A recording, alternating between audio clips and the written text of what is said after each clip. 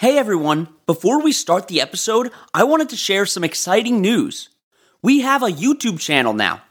We started posting our episodes with some cool images and videos, so you should definitely go check it out. You can find us at On Wildlife Podcast, and don't forget to subscribe. Now let's get into the episode.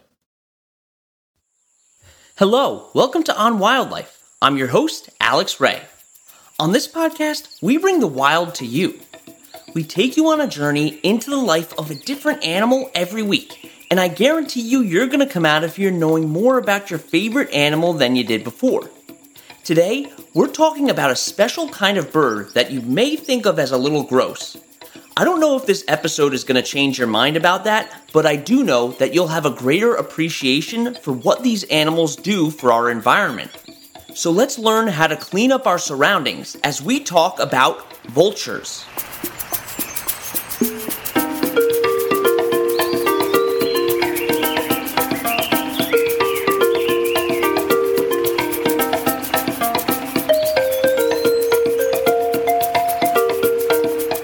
Before we start the episode, I want to give a shout out to Darren from Honolulu, Hawaii, for suggesting that I cover vultures. There are 23 different species of vulture still around today, and they're separated into two groups, Old World and New World. Old World species live in Europe, Africa, and Asia. There are 16 different species. The other 7 species, which are New World, live in the Americas. So vultures can be found on every continent except Antarctica and Australia. Now, the two different groups are actually different from each other genetically. New World vultures are closely related to storks, while Old World vultures are more closely related to hawks. Something else that separates them is how they vocalize. New World species don't have a structure in their throat called a syrinx, which helps birds make their calls. So the New World species can only really make grunts and hisses, while the Old World species can make a lot more sounds. One of the most widespread vultures, and the species that you might be thinking of, is a turkey vulture. They can be found from Canada all the way to South America. And you can identify them by their red heads.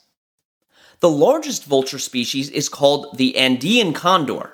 Side note, some people call vultures condors, but that name can also be associated with specific vulture species too. So the Andean condor can get to be over 30 pounds in weight and have a wingspan that's 11.5 feet long. That's like 3 coffee tables put together. Vultures are also pretty long-lived, and are known to live until they're around 25. A group of vultures is called a kettle, and a group that's feeding is called a wake. Speaking of feeding, one of the defining characteristics of vultures is what they eat. Vultures are scavengers. This means that they feed on animals that are already dead and decaying. We call the flesh of decaying animals carrion. It's thought that their name comes from the Latin term velere. This means to pluck or tear. And we're going to be talking about their diet all throughout the episode because it's a huge part of the characteristics that they have. Vultures are easily distinguishable by their bald head and neck area. And some believe that this baldness makes for much easier cleanup after they rummage through remains because they don't have to get all the meat out of their feathers. There's also evidence that their bald heads help with thermoregulation, which means keeping a stable body temperature. They can position their head and neck closer to their bodies in order to retain heat and move it further away in order to cool themselves down. Isn't that amazing? Vultures are considered carnivores because they only eat meat. And depending on the species, they rely on different senses in order to find their food. Turkey vultures have the most developed sense of smell of not only any species of vulture, but any bird species in the world. Most birds have very similar senses of smell to us, but research has shown that turkey vultures can smell carrion from over a mile away. They're able to do this because they have an enlarged olfactory bulb on their brain, which is the part of the brain that helps them with smell. Unlike turkey vultures, other species like the black vulture rely on their keen eyesight to find food. And something you may have seen before is a group of vultures circling in the air. They can do this for hours at a time thanks to their huge wingspans. There are actually a lot of reasons why they do this. One of the reasons is because they circle their food, waiting for the prime opportunity to go down and eat it. It can also give them time to examine the area and make sure that what they're about to eat is actually dead. Vultures will never attack a live animal, maybe unless it's really sick or injured. Another reason why they circle is because it attracts other vultures. You might think that they want the food all to themselves, but having other vultures around makes it easier to eat their meals. Vultures also circle in order to use wind currents to help them fly. If you watch them in the air, you'll notice that they barely flap their wings. This helps them reserve as much energy as they can. And in the sky, there are air pockets that help lift them up without having to flap. If you want to identify a vulture in the air, you can tell that they wobble when they're flying and don't flap their wings very often. Vultures are considered birds of prey, but their beaks are weaker than other birds of prey. So if a dead animal's skin is too tough for them, they'll wait until other scavengers have opened the body first. Their beaks are long and hooked, which is great for tearing flesh and ripping it from difficult to reach areas like between ribs. The thinness of their beaks is what makes them weak, though. They also lack strong, powerful talons that falcons and hawks have. Their talons are long and blunt because they're mainly used for balancing and walking on the bodies that they feed from. When there's a lot of food, vultures are known to gorge themselves, meaning that they'll eat a huge amount of food at once. They'll eat until their crop swells up. And a crop is a place in their throat that helps them store excess food. Most vultures eat just the meat of their victims, but the bearded vulture also eats their prey's bones. They'll usually carry the bones for their young to feed on too. And this particular species has been known to attack live animals. An important question you might be asking yourself is, how are these vultures able to eat decaying meat without getting sick? If you ate a piece of steak that started to decay, you'd probably develop botulism, which is a disease caused by bacteria that attacks the nervous system and is life-threatening. That's one of the reasons why foods have expiration dates. But vultures don't have to worry about that because they naturally produce antibodies against that specific bacteria. They're also immune to salmonella, anthrax poisoning, and cholera. Vultures also have really corrosive stomach acid that's able to digest decaying material. So far, they have a lot of really cool adaptations that help them survive. And when we get back, we'll talk about vultures' social structure.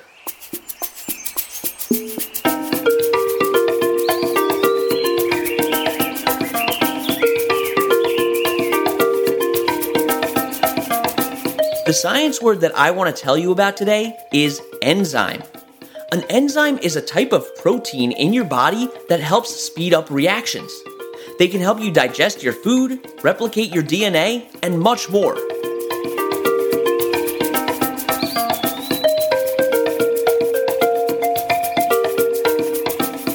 Most vultures are monogamous, meaning that they mate for life, coming back to the same partner every year. Turkey vultures have a traditional mating dance in which a bunch of males gather and stand in a circle while hopping. The birds leave the circle and fly off in pairs to mate. Clutches consist of roughly 2 eggs, and both parents help incubate for anywhere between 28 and 40 days. The hatchlings are altricial, meaning that they rely fully on mom and dad after hatching. They're born blind and flightless, and they develop their flight feathers between 9 and 10 weeks. But they won't leave the nest for another 20 to 40 days. In order to feed their young, the mothers don't carry food back to them with their talons. Instead, they regurgitate it from their crops. New World vultures also don't build nests. They utilize crevices in flat terrain like caves and rocky ledges. Old World vultures make nests with larger sticks on rocky platforms and trees. They tend to nest between March and June because they prefer the warmer weather. Vultures may seem like the loner type, but they're interestingly very social animals. They're known to fly together in groups and can be found sitting together at community roosts. Even different species of vultures will sit together. As I mentioned earlier, they like to feed in larger groups, and this speeds up the process of ripping flesh off the carcasses. Because vultures live in all kinds of different environments, they could have to deal with both hot and cold temperatures. I mentioned at the beginning of the episode that they can position their head and neck to warm and cool themselves. But they also do something called horaltic posing. This is where they sit with their wings spread wide open. They often do this in the mornings because it helps them expose more of their body to the sun, which in turn warms them up. They also have a strategy for cooling down that is effective but pretty gross.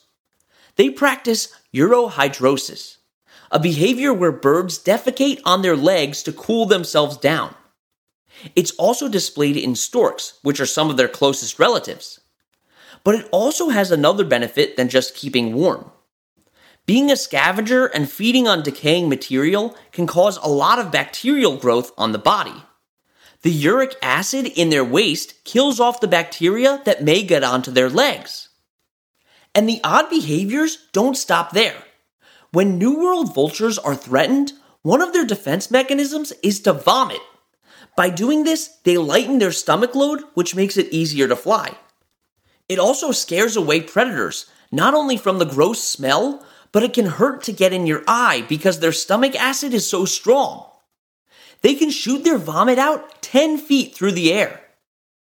I'll let you try to get that image out of your head while we take our last break.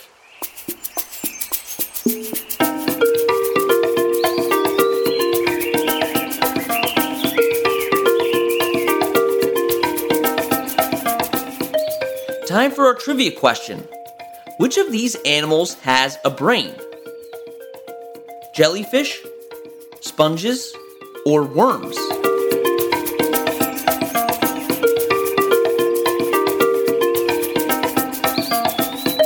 The answer is worms.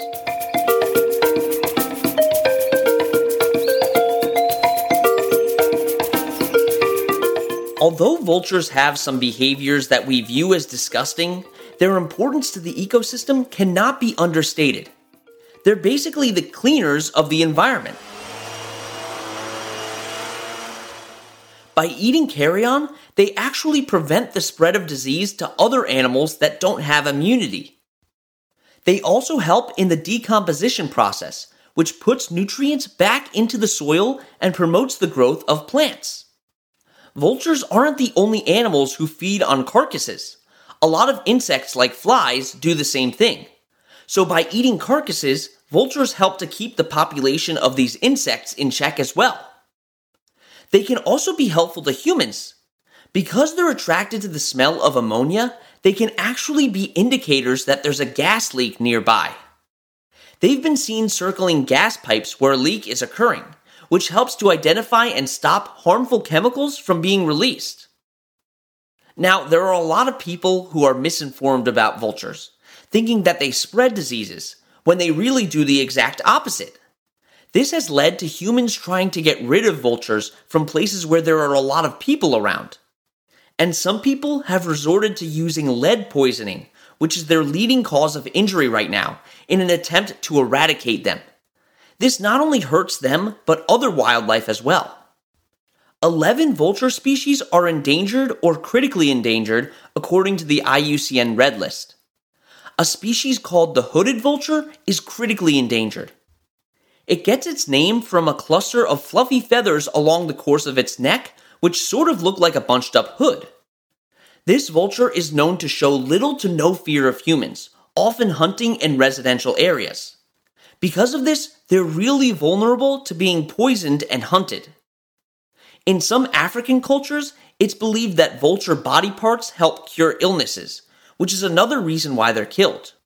Another one of the problems that they're facing is the avian flu, which is a disease that they can get from eating other bird carcasses. So I know they're not the cutest animals, but they really do need our help. If you want to learn more about how to help vultures, check out the Vulture Conservation Foundation, African Wildlife Foundation, and the National Audubon Society.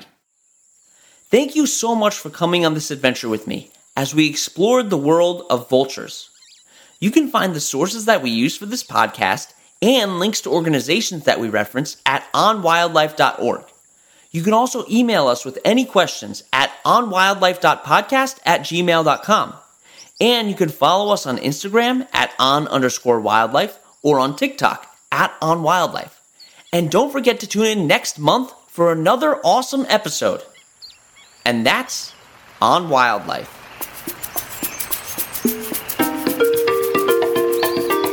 You've been listening to On Wildlife with Alex Ray. On Wildlife provides general educational information on various topics as a public service, which should not be construed as professional, financial, real estate, tax, or legal advice. These are our personal opinions only.